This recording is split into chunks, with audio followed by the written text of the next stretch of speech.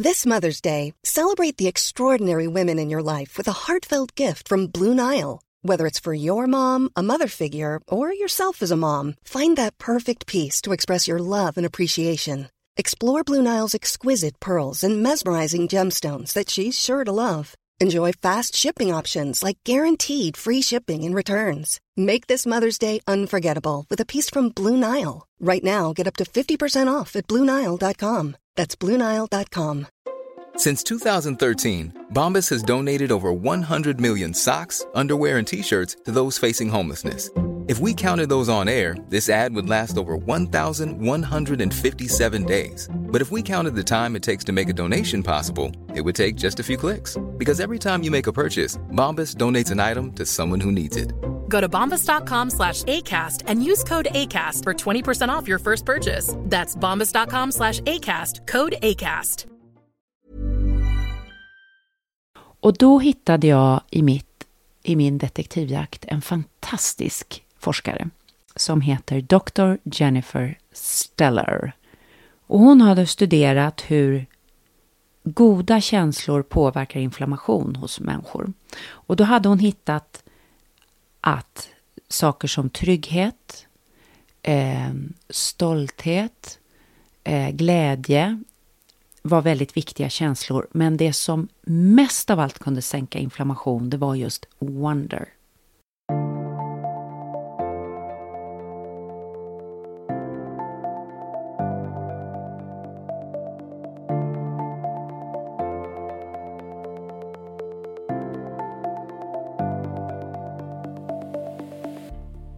Der hørte du vitenskapsjournalist Maria Borelius, som har skrevet boken Helserevolusjonen. Og den boken solgte over 80 000 eksemplarer bare i Sverige. Jeg heter Sara Lossius, du hører på episode 145 av Ingefær podcast, og jeg håper jo at hver episode av Ingefær gjør deg litt klokere, og det er i hvert fall målet.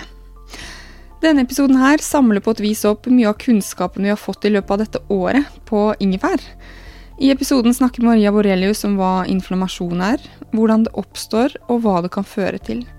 Hun deler også litt av sin kunnskap om hvordan vi kan leve antiinflammatorisk.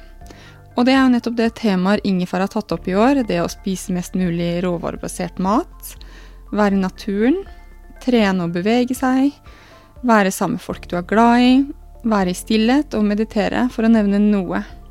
Og mye av dette snakker vi om i denne episoden. Og mot slutten av episoden gir Maria oss 3 konkrete tips til å leve litt mer antiinflammatorisk, som heldigvis er enkle greier og ikke noe hippie-hokus-pokus. Du finner Maria på mariaborelius.com og som Maria Borelius på Instagram, og meg finner du på saralossius.no, som Sara Lossius på Instagram og Facebook, og i den lukkede gruppen Ingefær podcast med Sara Lossius. Og jeg håper du liker å ha nytte av episoden, det tror jeg. God lytt!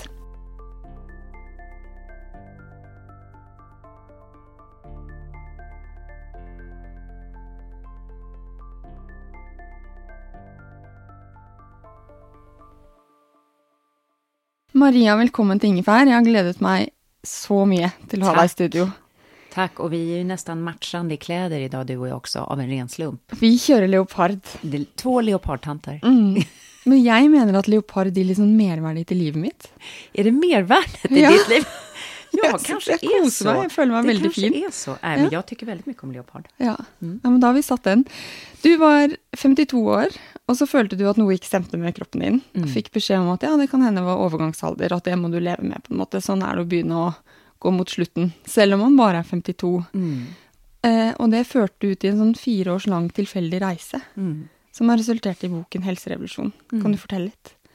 Ja, när jag var 52 så hade jag väldigt ont i ryggen. Jag hade jobbat väldigt hårt och jag fick gå med små kuddar som jag satte liksom bakom mig i stolen så där. Så ont gjorde det. Jag hade en, vad säger man på norska, en muffin top, alltså en bilring. Vad heter det på norska? Ja, det är bilring det. Det är en bilring, ja, en klassisk bilring. Och framförallt så var jag ganska grå i psyket. Jag kände så där, ja men finns det något mer för mig nu eller ska liksom allting bara gå ut för i livet? Jag gick till, som du sa, en gynekolog och han tittade på mig och sa nej men det är övergångsåldern och så där är det och vi kan egentligen inte göra något. Då tänkte jag måste i alla fall försöka göra något åt det här med ryggen. Jag gick ner på gymmet, där stod bara en massa 19-åriga unga män. Och tänkte, vad kan de veta om mig som kvinna? Jag har fött 4 barn, jag har en delad magmuskel. De kommer aldrig förstå min kropp. Så att jag hittade i alla fall en online-tränare i Kanada. Jag trodde jag bara skulle få träning av henne. Men jag fick en massa matlistor. Saker jag skulle spisa och inte spisa. Och så lite träning också. Och så skulle jag göra en tacksamhetslista varje dag. Vad är allt det här, frågade jag henne. Och då sa hon bara, Maria, don't ask so many questions, just do it. It works.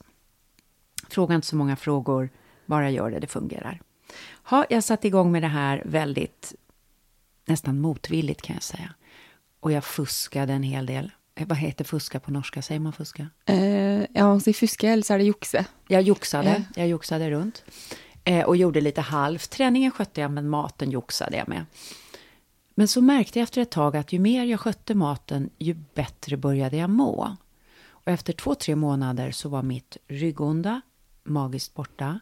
Bilringen helt borta. Jag hade ändrat kroppsform, kan man säga. Jag hade gått mer från att vara ett päron till att vara liksom mycket mer vältränad. Mycket mer muskler och mycket mindre fett. Och framförallt så kände jag mig mycket gladare. Och jag tänkte, tack lilla program. Och tänkte inte så mycket mer på det. Men livet ville annorlunda. För då satt jag i advisory board till Lunds universitet. Som är det stora universitetet i södra Sverige. Där många norrmän går för övrigt och studerar. Och där fick vi besök av någonting som var helt nytt då. En professor i näringslära som höll på med något som jag aldrig hade hört om. 2013, antiinflammatorisk mat. Hade du hört om det 2013? Jag hade hört om AIP-protokollen in på Leo. Ja, precis. Så att, som en slags specialkost tror jag att det fanns för folk med vissa typer av symptom. I alla fall. Hon visade upp det här och det var inte exakt paleo, det var inte LCHF, det var inte GI, det här var någonting annat. Jag satt och tänkte, vad är det här egentligen som hon pratar om? Men sen när hon la upp den detaljerade matlistan, då höll jag på att ramla av stolen. För det var exakt som jag hade ätit under det här programmet. Helt tillfälligt. Ja, helt tillfälligt. Och hon kunde då se effekter på sänkt kolesterolvärde, sänkt blodtryck, ökad kognitiv förmåga, alltså framförallt aktivering av hippocampus, det som är mellanlagringsstationen i hjärnan som förstärker arbetsminne, det man i vardagstal brukar jämföra ungefär med intelligens. Kunde hon se. Tänkte jag, det här var ju intressant att de här resultaten hon får av den här kosten, och så har jag resultat på rygg, bilring, psyke. Vad är det här? Så jag gick fram till henne och sa, du vet, jag lever nog så här som dina försökspersoner. Nej, sa hon, det är inte möjligt. Det här är ju bara ett försök. 44 personer i Skåne. Vi bestämde att vi skulle hålla kontakt. Så jag gick hem och skrev ett mejl till min tränare. Och sa att, hon heter Rita. Rita, your foods have a name. Det finns ett namn. Anti-inflammatory diet. En antiinflammatorisk diet. Där började min nyfikenhet och där började min resa. Jag bara bestämde mig, jag måste ta reda på vad har hänt i min kropp? Varför ser det ut så här? Finns det något mer? Vilka kan något om det här? Vad är det här för något? Så Hälsorevolutionen är berättelsen om den detektivjakten.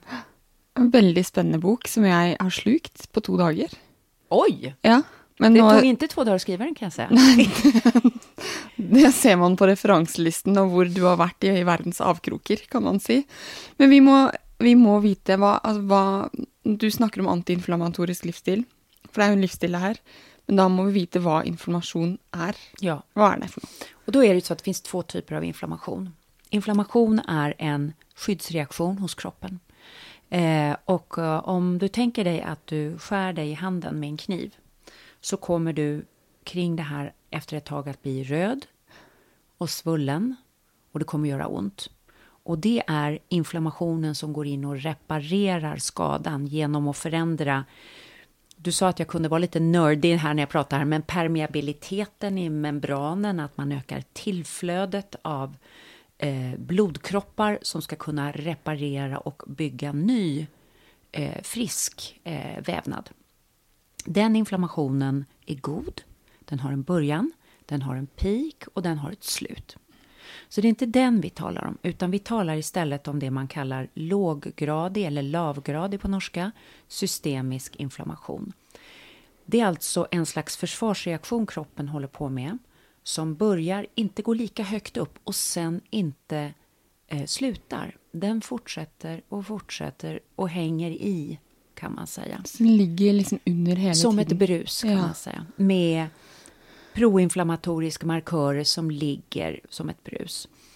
Och man vet egentligen inte riktigt exakt hur det sen kopplar, men att det kopplar till våra största folksjukdomar, det är idag helt bevisat.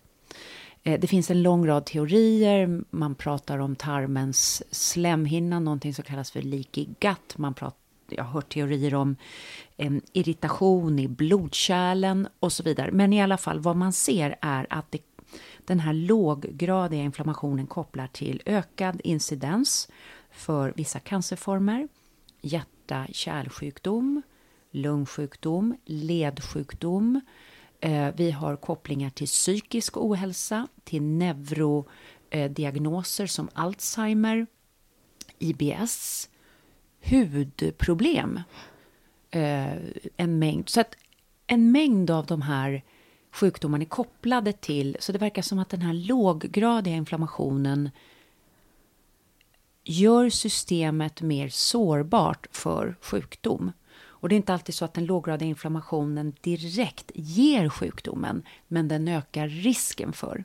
Ibland finns en direkt kausalitet, ett direkt samband, och ibland är det bara så att det är en bidragande orsak. Men helt klart är att låggradig systemisk inflammation, det är inte bra att ha. Och då blir ju frågan som många ställer, men varför får vi den här låggradiga inflammationen? Är det magi eller? Nej, och det är ett antal faktorer. Det är kosten vi äter, när vi spisar mat som vår kropp inte är gjord för. Framförallt för mycket socker, gluten, transfetter. Vi har miljögifter kan sätta igång det här. Vi har åldrande i sig. Många amerikanska forskare idag talar om ett koncept de kallar inflammaging. Det inflammationsdrivna åldrandet. Och nu ska vi se, kost, miljö, stress har vi också en viktig drivare av det här. Och vi ska prata om mat och stress idag i alla fall. Ja. För det må man ju. Ja. Men alltså, hvordan vet man att man har inflammation? Det lurer jag lite på. Hur vet man det? Ja, man kan göra på flera sätt. Först kan man ju gå och mäta i blodet. Ett enkelt sätt att göra det är att ta ett blodprov och titta på något som heter CRP, C-reactive proteins. Och det är ett protein som levern skickar ut som försvar, kan man säga, mot en inflammation. Så man kan titta på sin CRP-nivå i ett blodprov. Sen finns det andra sätt att mäta inflammation som är enklare. Man kan mäta interleukin 6 i saliv. Det kan man göra direkt i saliv utan att dra blod. Och där kan man mäta inflammatorisk reaktion direkt på saker. Det är ett annat sätt. Men sen kan man ju också göra så att man kan känna kring sin egen mage. Vi vet alla hur vi känner när vi ätit en måltid vi inte mår så bra av. Hur känner du dig då kring magen? Nej, alltså jag blir sån stappmätt. Och så lite äckel och uppblåst. Uppblåst, ja. Du blir svullen, du blir uppblåst och du gör lite ont, eller hur? Ja, man kan se lite, nu är ju jag ganska höggravid, men man kan se lite sån... Ja, typ ganska höggravid kan jag tala om för lyssnarna, ja. Men att man kan se, jag får i hvert fall, jag reagerar på vissa typer mat, så jag vet akkurat hur den är. Jag får bollemage och luft och så kan jag få ont. Och ja... Och det är ju, om du tänker efter när vi pratade om inflammationen, om du får ett sår i handen, du blir svullen, du blir öm. Det är precis det, du blir inflammerad in i tarmen, det är exakt samma sak. Så att vi har en intelligens i magen. Man brukar ju prata om magen som den andra hjärnan. Där har du att känna kring magen hur pass liksom öm, svullen, vätskefylld den känner sig. Där har du. Sen så kan du också kring hudens kvalitet. Du kan titta kring, om du äter väl i 3 dagar så får du ju en annan hy. Den har mer lyster, den är jämnare, den har färre rynkor. Och så om man missköter sin mat jättemycket i en vecka så vet vi ju hur vi ser ut. Vi rynkigare, skrynkligare, ojämnare kvalitet i huden. Så det är ett annat sånt här sätt. Så det finns liksom en mängd sätt att... Och sen människor som har mycket ledsmärta brukar känna av inflammation i att det gör mer ont i lederna helt enkelt. When you're ready to pop the question, the last thing you want to do is second guess the ring. At BlueNile.com, you can design a one-of-a-kind ring with the ease and convenience of shopping online. Choose your diamond and setting. When you find the one, you'll get it delivered right to your door. Go to BlueNile.com and use promo code LISTEN to get $50 off your purchase of $500 or more. That's code LISTEN at BlueNile.com for $50 off your purchase. BlueNile.com, code LISTEN. Hey, it's Paige DeSorbo from Giggly Squad. High quality fashion without the price tag. Say hello to Quince. I'm snagging high-end essentials like cozy cashmere sweaters, sleek leather jackets, fine jewelry, and so much more. With Quince being 50 to 80% less than similar brands.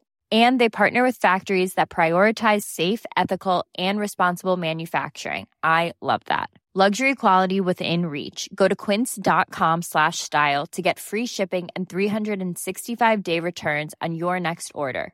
Quince.com/style. Så kroppen säger ifrån? Kroppen signalerar när den ligger för högt i inflammation, det kan man säga. Da kan vi begynne å prate litt om mat, siden vi er litt inne på det. Det med huden synes jeg er interessant, for hvis jeg spiser for mye av melkeprodukter, så får jeg litt sånn rødprikkete hud. Ja.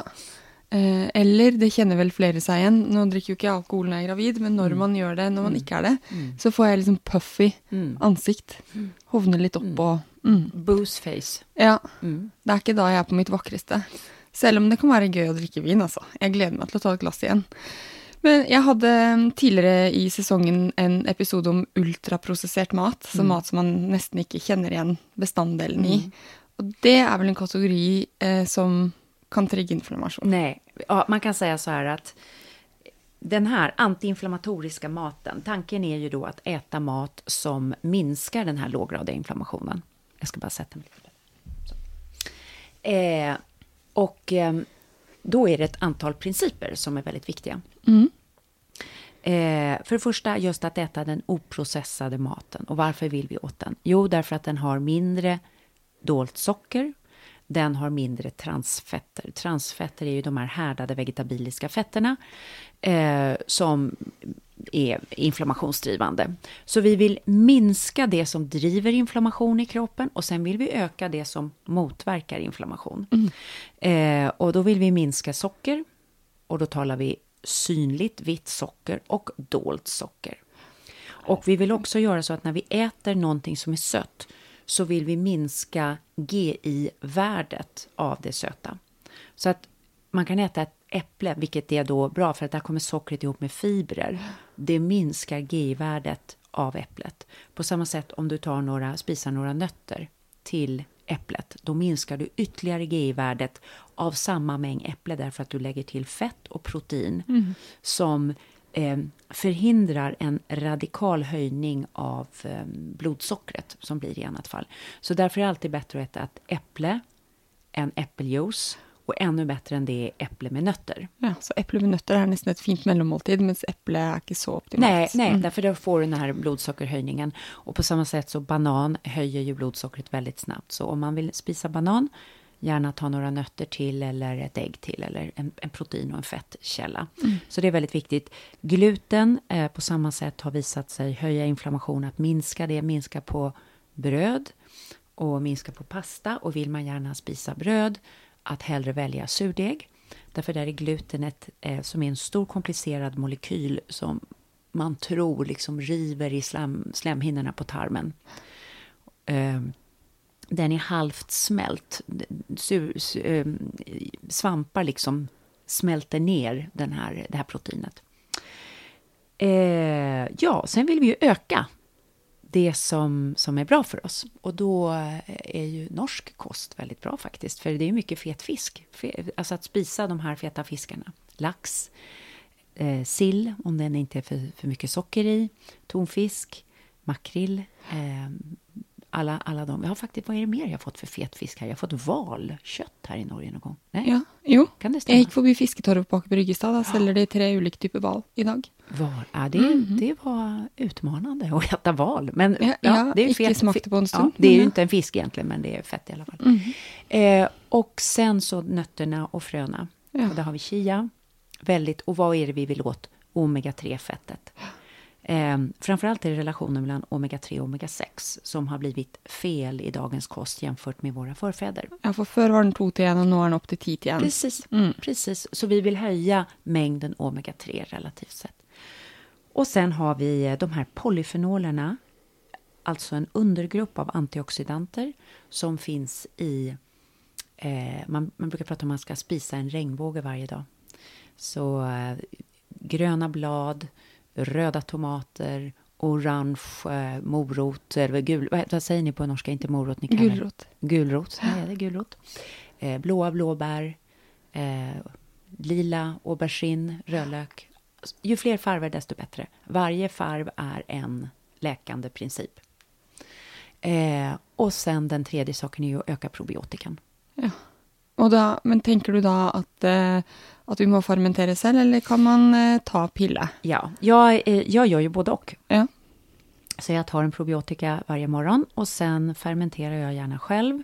Jag håller på att experimentera mycket nu med min surkål och olika kryddningar. Och just nu gör jag en surkål som är en blandning, nästan som en surkål / kimchi. För man gör surkål men kryddar med chili, lite ingefära, lite koriander. Det är jättegott. Ja, det är jättegott. Jag har ett vännerpar som vi var nere och hämtat nu. För vi lagar inte själv akkurat nu. Men vi fick kimchi och så fick vi gulrot och surkålblandning. Och så kefirkorn som vi har på melkekefir da. Så vi är lite igång. Vi lagar också, eller min man, jag ska inte skryta med något. Jag har aldrig bakt ett bröd på många år, men vi lagar surdejsbröd.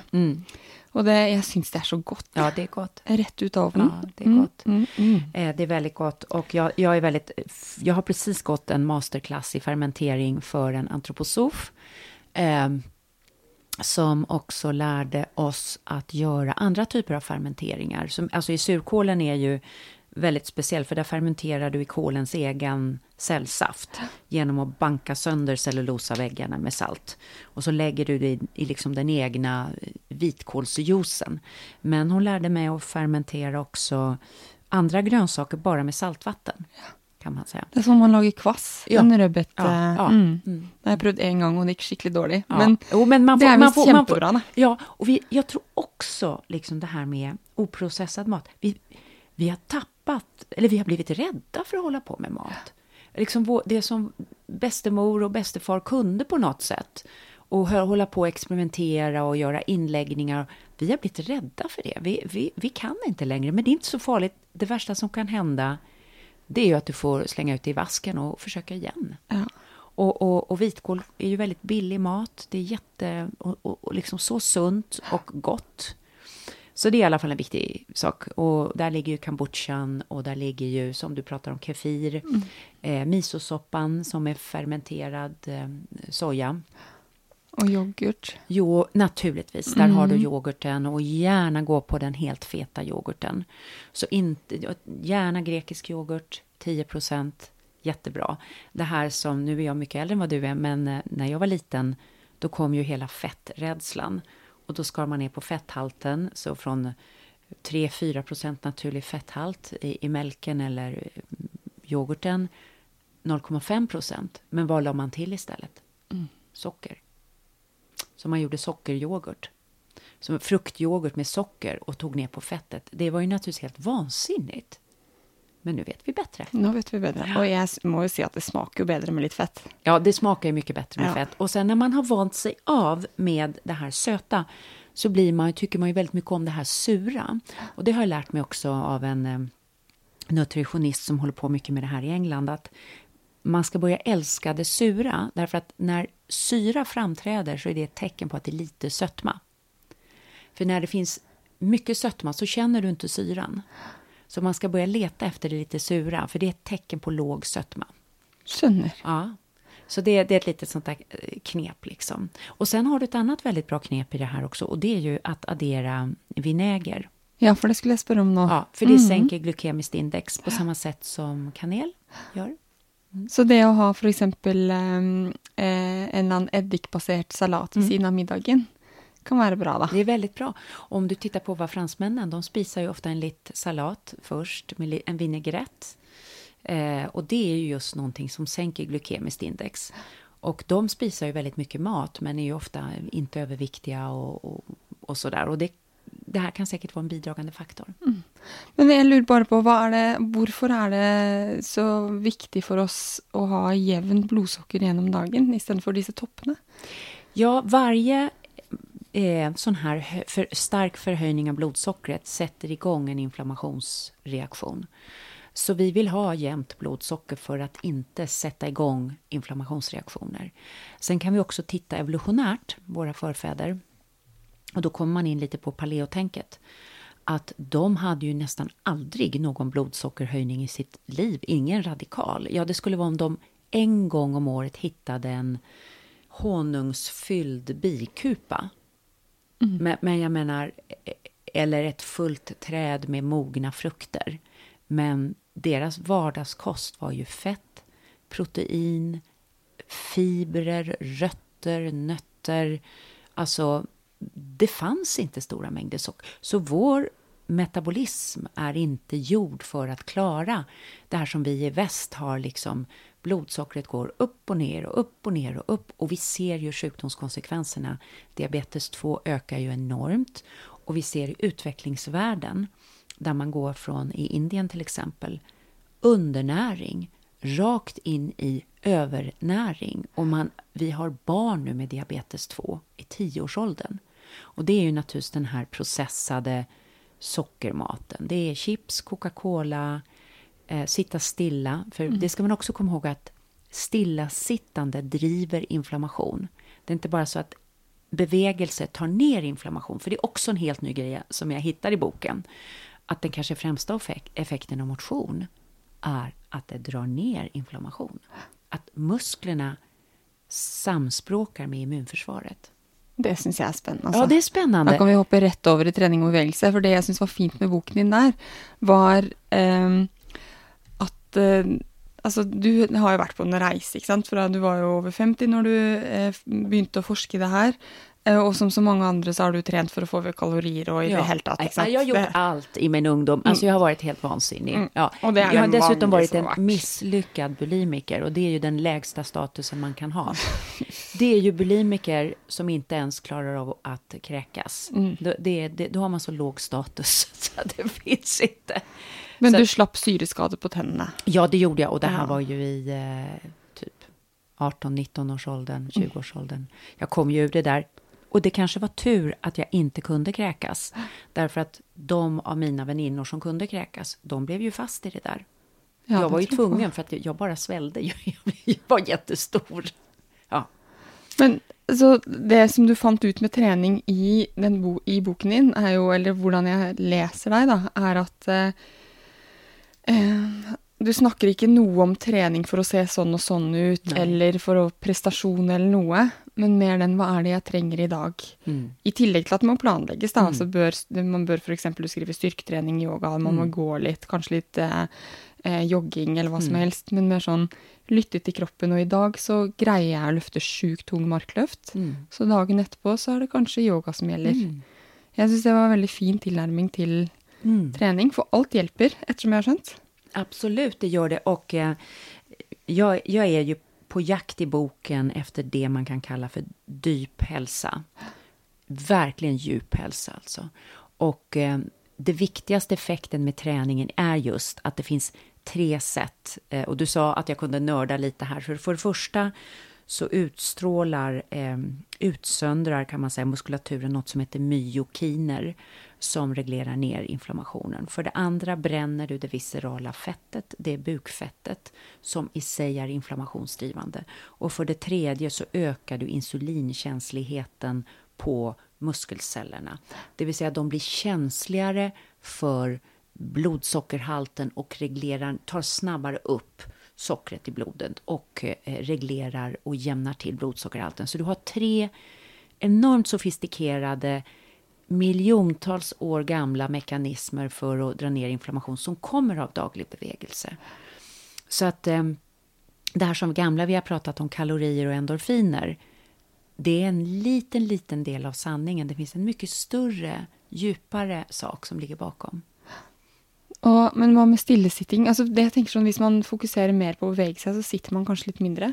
Alltså stillasittande kan man mäta ökar inflammationsgraden i kroppen. Och då kan du tänka på våra ungdomar sitter stilla, dricker cola, spisar processade hamburgare. Det är liksom en trippelkombo som den är inte bra. Nej, den är inte så bra. Nej. Men det kan väl hända jag levde ju lite mer rusigt i 20-åren än det är nu, må jag säga. Jo, det händer ju i allas liv. Och du vet ju att jag, eftersom du har läst boken, att jag är ingen fanatiker och jag förespråkar 80-20. Liksom. 20% måste man bara få leva och vara lite vanlig människa. Och så, nu hoppar jag tillbaka till mat, men det jag också liker är det med att du inte säger att någon mat är ren eller urent, clean eating. Nej, jag tycker inte om det. Nej, inte jag heller, för då delar man det upp i de som spiser sån, spiser skittent eller är umoralsk, eller jag syns det är ogrejt. Ja, det är ogrejt, och dessutom så vet vi ju aldrig orsaken till en annan människas liv på djupet. Nej. Någon kan vara deprimerad, någon kan vara fattig, någon kan vara utsatt, någon kan vara marginaliserad, mobbad på jobbet. Du vet inte varför det här att de kanske måste äta hamburgare så kanske är ett tecken på att de mår väldigt dåligt på något annat sätt. Och att döma matvanor då hos andra, man vet aldrig. Så att jag har bestämt mig för att jag tycker aldrig något om hur någon annan spiser. Utan jag försöker presentera det jag lär mig och mina egna problem. Jag är ju väldigt ärlig med alla problem jag har också, ställa om kosten. Det tog mig 1 år att sluta att spisa bröd och jag har fortfarande inte slutat att spisa bröd. Ibland måste jag bara ha lite rostat bröd med smör och marmelad, bara för att det är så gott. Men så att jag har inga åsikter om vad andra människor gör egentligen. Och jag vill inte vara en sån här heller liksom hälsoprofet som står så här och pekar finger och besserwisser, utan det är därför jag försökt vara så ärlig i boken med alla problem jag har själv också. Och alla inre dialog jag har, och jag vill också spisa kakor och ibland en hamburgare och dricka vin och att vara en människa bland människor. Ja, för man är ju det. Man har ju ett helt liv. Man har ju ett helt liv, ja. Och sen är ju inte poängen med den här livsstilen är ju inte heller att vara en fanatisk renlevnadsmänniska, utan poängen med livsstilen är ju att ha ett underbart liv. Den ska ju vara ett medel, inte ett mål. Och man kan säkert bli någon yogi som du vet sitter och spisar bara plant-based, liksom organic, du vet. Men då hamnar man ju utanför människobyn. Och jag vill leva mitt liv i människobyn med andra människor. Men jag tänkte lite på den när jag läste boken, för du är ju då, alltså du har 4 barn, det är kredd, det må jag säga, och så... Ja, inte planerat, observera. Den sista jungfrufödsel, vad heter det på norska? Nästan jungfrufödsel. Jag berättade det här i podden därför att när jag kom så fick jag höra, jag väntar mitt 3:e barn och jag ska inte ha 4 som du. Och då sa jag just det att, vänta du, jag trodde också jag skulle ha 3 barn, men det blev ett 4:e. Ja, men det kom ändå som fick en 4:e, eller som var gravid med sitt 4:e överraskande då. Som blev det. Ja. Men jag tänker att 3... Nej, vi får nog se. Man kan inte planlägga livet. Det är det är det man inte kan. Inte, och det är massor man inte har kontroll över. Nej.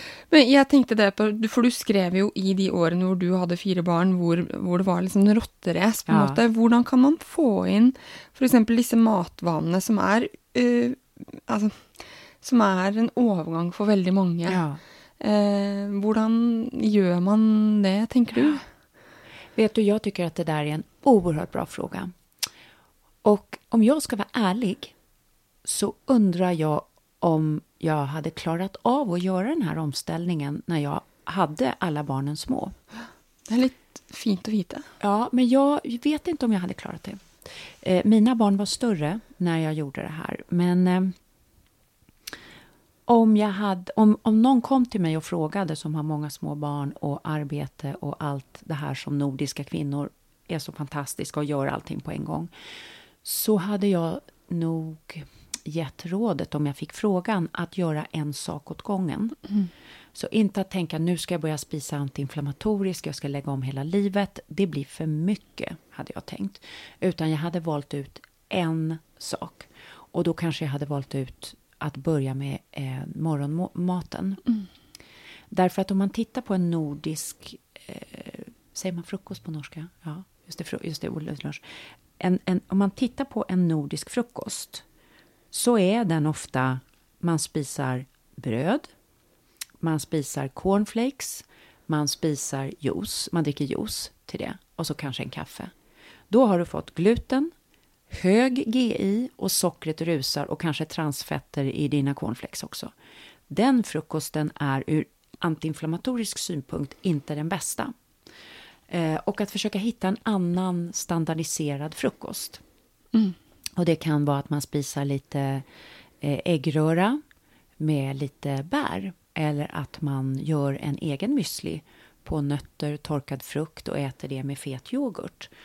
Eller att jag rör ihop frön, chia, solros, linfrön med bär och bara har lite mandelmälk på eller havremälk. Eller en smoothie med mandelmälk, spenat, proteinpulver, lite nötter. Att försöka hitta en annan frukost. Det kan vara ett bra första steg. Och du lagde väl en frukosten eller en smoothie? Gjorde du klar kväll för? Gjorde du inte det? Ja, ibland har jag gjort det när jag har haft mycket att göra. Jag tar alla torra ingredienser som jag häller upp i min mixer. Ja. Och sen så häller jag bara på mjölken. Om jag har nötmjölk eller havremjölk häller jag på det på morgonen. Så det är klart. Och det är ju ett gott tips, syns jag. Ja, det är istället för att stå och fumla med alla ingredienser på morgonkvisten. Ja, man är trött precis på morgonen. Så det har jag gjort. Men man kan också säga att en gång i veckan göra en egen müsli. Och sen bara ta fram lite fet yoghurt och strö på den. Och lite bär. Det tar 2 minuter. Ja. Det går fort också. Det som är fint med att starta med frukosten är att då startar man lite på topp. Alltså sån, jag har gjort något bra för mig själv idag. Jag tror det har positiva ringvirkningar. Ja. Alltså, och det är en sån där positiv sak. Och jag brukar också tänka att det som jag tycker själv är härligt med det här sättet att leva, att det handlar lika mycket om vad man ska äta mer och spisa mer av som vad man ska ta bort. Det är lika viktigt. Och så har vi så mycket härliga bär också i Norden. Och tyttebär är ju fantastiska. Jag köper på hösten och fryser in. De är fantastiska antiinflammatoriska bär. Så det är verkligen och billiga att köpa på hösten. Är de det här i Norge också? I Sverige är de det? Ja, vi köper tyttebärsyltej. Det är tyttebärsyltej. Och då kan man bara se till att det är lavsocker eller sötat med stevia. Jag tippar att det inte är så dyrt på hösten. Det är det inte. Du, sista del, för du ger oss några konkreta råd, är stress. För denne säsongen här så har jag haft om en episod om stillhet. Och så har jag haft om vila. Och så har jag haft Anders Hansen, som du säkert känner till, om mobilbruk. Och det är lite sån stark egenintresse. För jag jobbar med att ikke få bukt da, men å gjøre noe med stresset, for det er min nemesis. Og jeg synes jeg har blitt mye bedre, men fremdeles kan jeg ha hjertet mitt på natten, typ. Og det tror jeg kjempemange kjenner seg inn i. Ja. Men vad är det med stress som inte är bra för oss? Nej. Alltså stress sätter ju igång kortisol. Och när kortisolet, alltså vi kan klara korta perioder med kortisol, men när det bara ligger där hela tiden så fuckar det upp kan man säga inflammationsresponsen. Så därför måste vi bryta. Och vet du vad snabbaste sättet att bryta kortisol är? Pusta, eller? Andas in jättedjupt. Ja, det är inte värre. Och det kan vi alla göra hvor som helst, när som helst. 3 gånger. För då switchar du över från ditt sympatiska nervsystem, när kortisolet står på, till det parasympatiska nervsystemet. Ja. Så att att ha några tekniker, det handlar, för jag har problem med stress. Meditation eller medveten pusteteknik, pranayama eller mindfulness. Det är jättevälgörande. Och det kan bara vara 5 minuter med djupandning. Där man ser till att alla 3 delar, övre bröstkorgen, mitten på magen och nedre magen andas. Så har du brutit den där signalen, va? Och sen att få in, och jag skriver mycket om sömnen, att få in den tidiga nattsömnen. Den som är innan klockan 23, innan klockan 11. Därför att då har vi ett naturligt kortisolminimum. Och att inte ha för mycket apparater på kvällen, utan att utnyttja den naturliga dippen i kortisol. Gör man det så får man ut en större, så att säga, antistresseffekt av sömnen. Men sen har du en annan stillhet som också är viktig. Och det är att vila med intermittent fasting, att vila tarmsystemet. Ja. Så jag skriver ju en del om det och hur jag själv har börjat experimentera med små minifastor. Men då kan man säga så här att lite extra tipp är att om man vill prova 16-8, 14-10 så ska man inte lägga det de dagar man i övrigt har mycket arbete. Därför att en minifasta kommer i sig att skapa en liten kortisolförhöjning. Så jag till exempel fastar ofta söndag förmiddag. Ja, för då har du en rolig dag. Då har jag en rolig dag. Och jag har börjat gå i kyrkan. Jag berättar om mina andliga resor här. Jag kommer fram till att det också har med inflammation att göra. Och så då har jag ofta så att jag går upp. Jag kanske går en promenad med min man. Eller någonting, rör på mig på morgonen. Går i kyrkan. Sen äter jag, spisar jag efter det. Men den fasten också var lite sån... Jag tänker mycket på hur mina bästföräldrar levde. Ja. För bägge mina bestemødre då, som är förebilder för mig, jag tror de spiste middag sånn ved 4-tiden, kveldsmat klokken 6, ikke senere enn 7. Og så spiste du jo ikke frokost igjen før ved 7-tiden neste morgen. Og da har man automatisk 12 timer hvor systemet hviler. Og det er sånn barna mine også er, for de spiser jo kveldsmat, og så sover de jo 12 timer. Ja. Så de har jo den rytmen. Ja. Og jeg tenker bare den nattlige hvilen, at man ikke spiser for sent. Helt rätt. Så får man ju automorfose, är det inte det heter? Ja. Nej, metamorfose. Nej. Ja, vad du får är... alltså det tar 12 timmar för bakterierna i magen att smälta maten. Och vad du får efter de 12 timmarna är att du får en... bakterierna får ro från matsmältning och då börjar de ägna sig åt intern reparation och städning. Och bygger upp sina cellväggar igen och städar ur systemet. Så att efter de här 12 timmarna med, som natten naturligt ofta innebär, så de timmarna du kan lägga på efter det utan mat skapar ökad effektivitet hos dina cirka 2 kilo mikrobiota som vi har i tarmarna.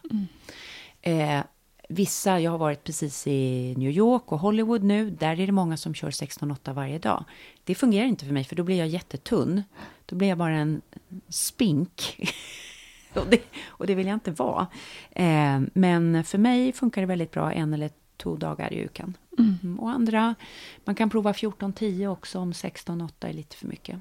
Så rett og slett bare prøve seg fram. Ja, jeg hadde en gjest her som faster flere dager i strekk. Men jeg tror også, og det vet jeg har ikke noe belegg for å si det, men jeg tror det er forskjell på menn og kvinner hvordan de kan faste. Jaha, spennende. Men jeg vet ikke helt. Nei, jeg tenker på hormoner og sånt, for jeg har prøvd å faste litt i perioder, og jeg tåler det ikke sånn supergodt over mange dager, for eksempel. Jeg blir stresset av det og sover dårlig. Så jeg tenker at siden vi har mer komplisert hormonsystem, men det må jag forska mer i.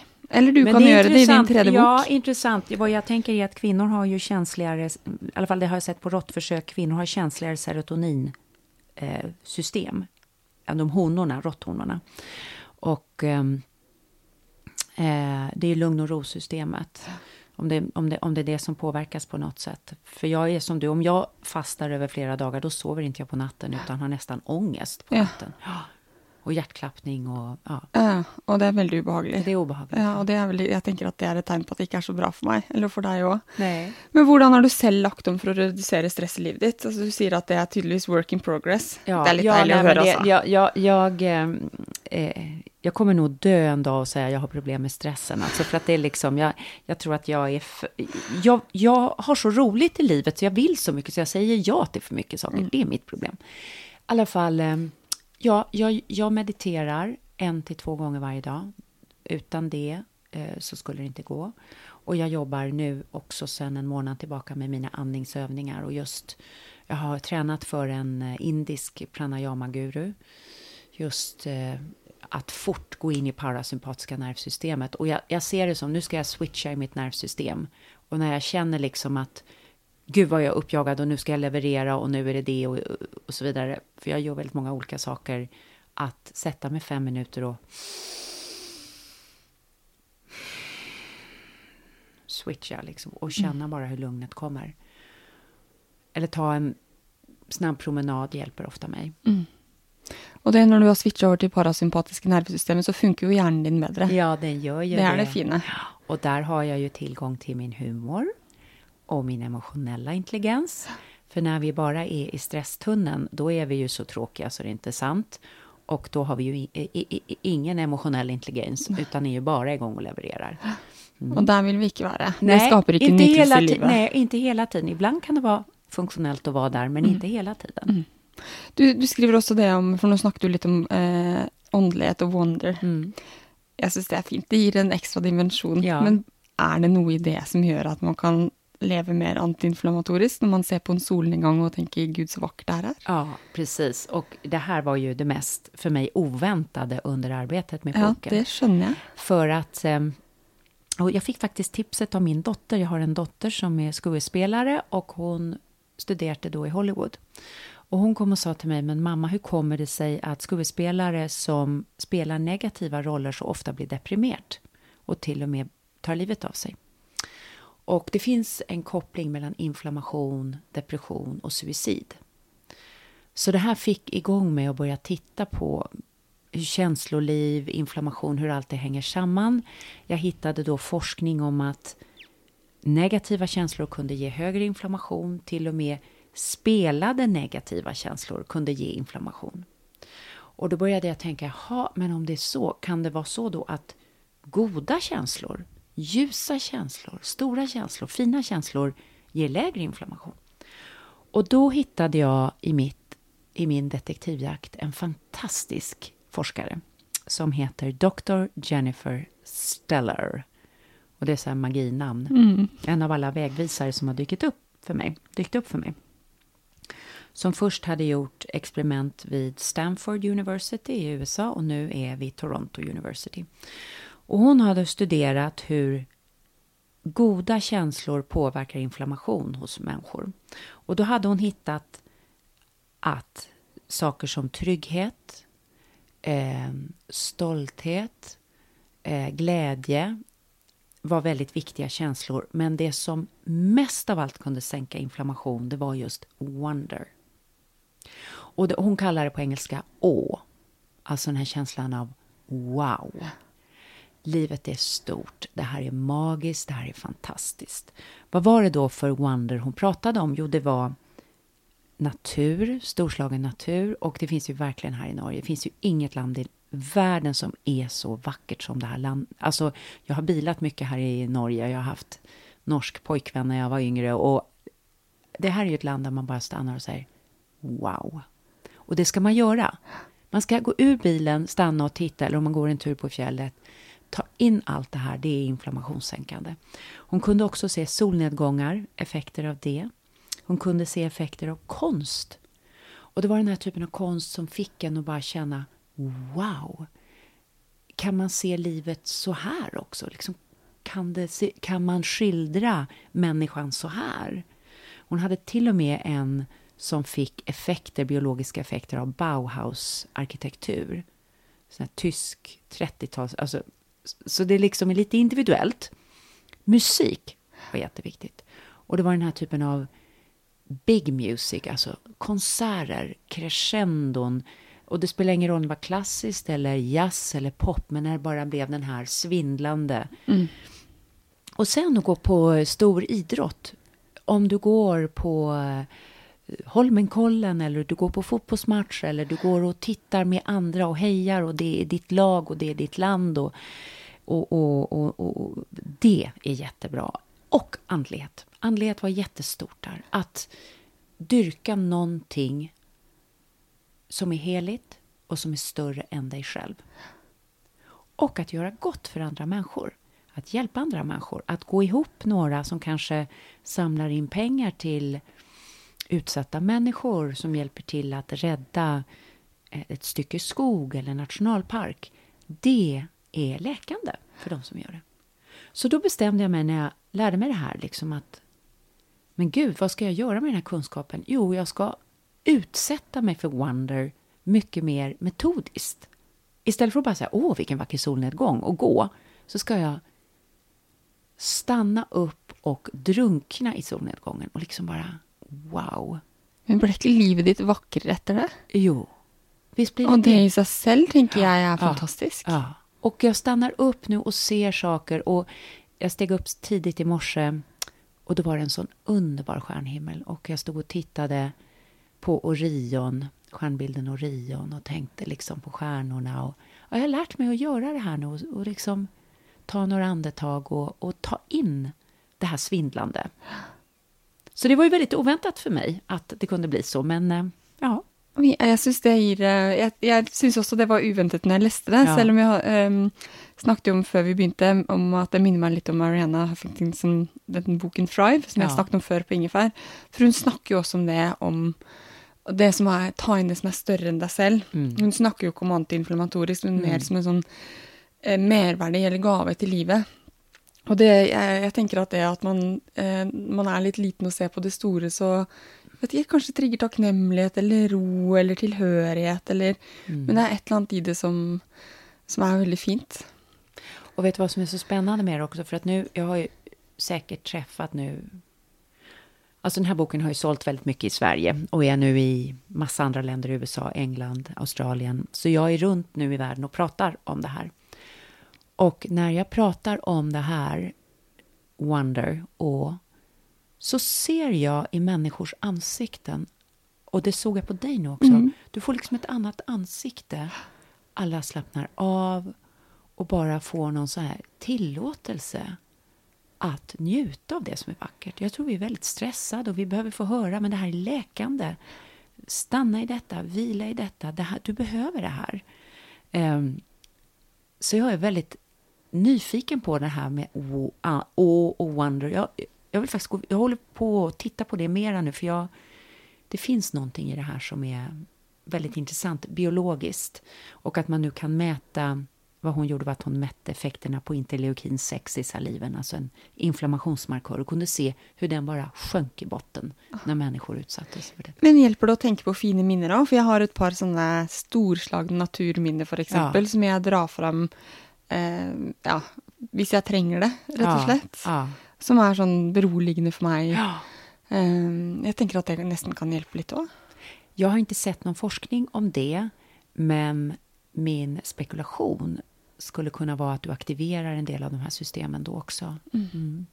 Uansett så är det väldigt dejligt att huska på hur jag låg gjorde yoga på en strand i Qatar och var nyförälsket. Alltså det var magiskt. Det låter rätt härligt. Ja, det var ganska fint. Ja, det låter rätt. Och det tar jag upp igen säkert en gång i uken, tror jag, den minnen när jag tränger det på något sätt. Ja. Men du, bästa tips som alla kan göra för hälsan och därmed för livet, för det handlar ju inte bara om att ha en god hälsa, det handlar om att ha ett fint liv. Har du ett par goda tips som vi bara tre kan... saker. Ja, som vi kan köra på? Ja, 3 saker skulle jag köra på. 1, se över frukosten och hitta något du trivs med, du tycker om, som är antiinflammatoriskt. Titta gärna i min bok för tips. Nummer 2, försök att beväga sig, röra på sig lite varje dag så man svettas.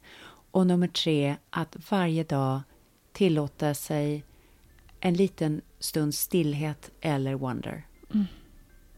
En liten meditation, andas djupt 10 minuter, titta på några vackra tavlor, lyssna på någon härlig musik, gå i natur. Alltså någon bara sån här.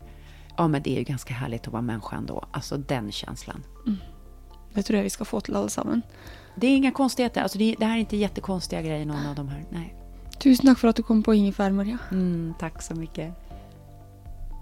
Sånn, det var episode 145 av Ingefær med meg, Sara Lossius, og gjest Maria Borelius, som altså er vitenskapsjournalist og forfatter av boken Helserevolusjonen.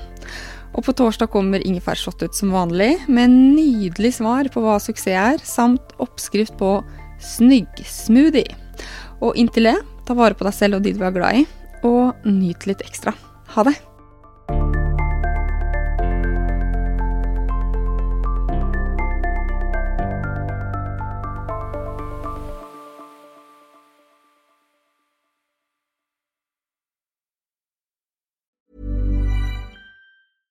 Flexibility is great. That's why there's yoga. Flexibility for your insurance coverage is great too. That's why there's United Healthcare Insurance Plans.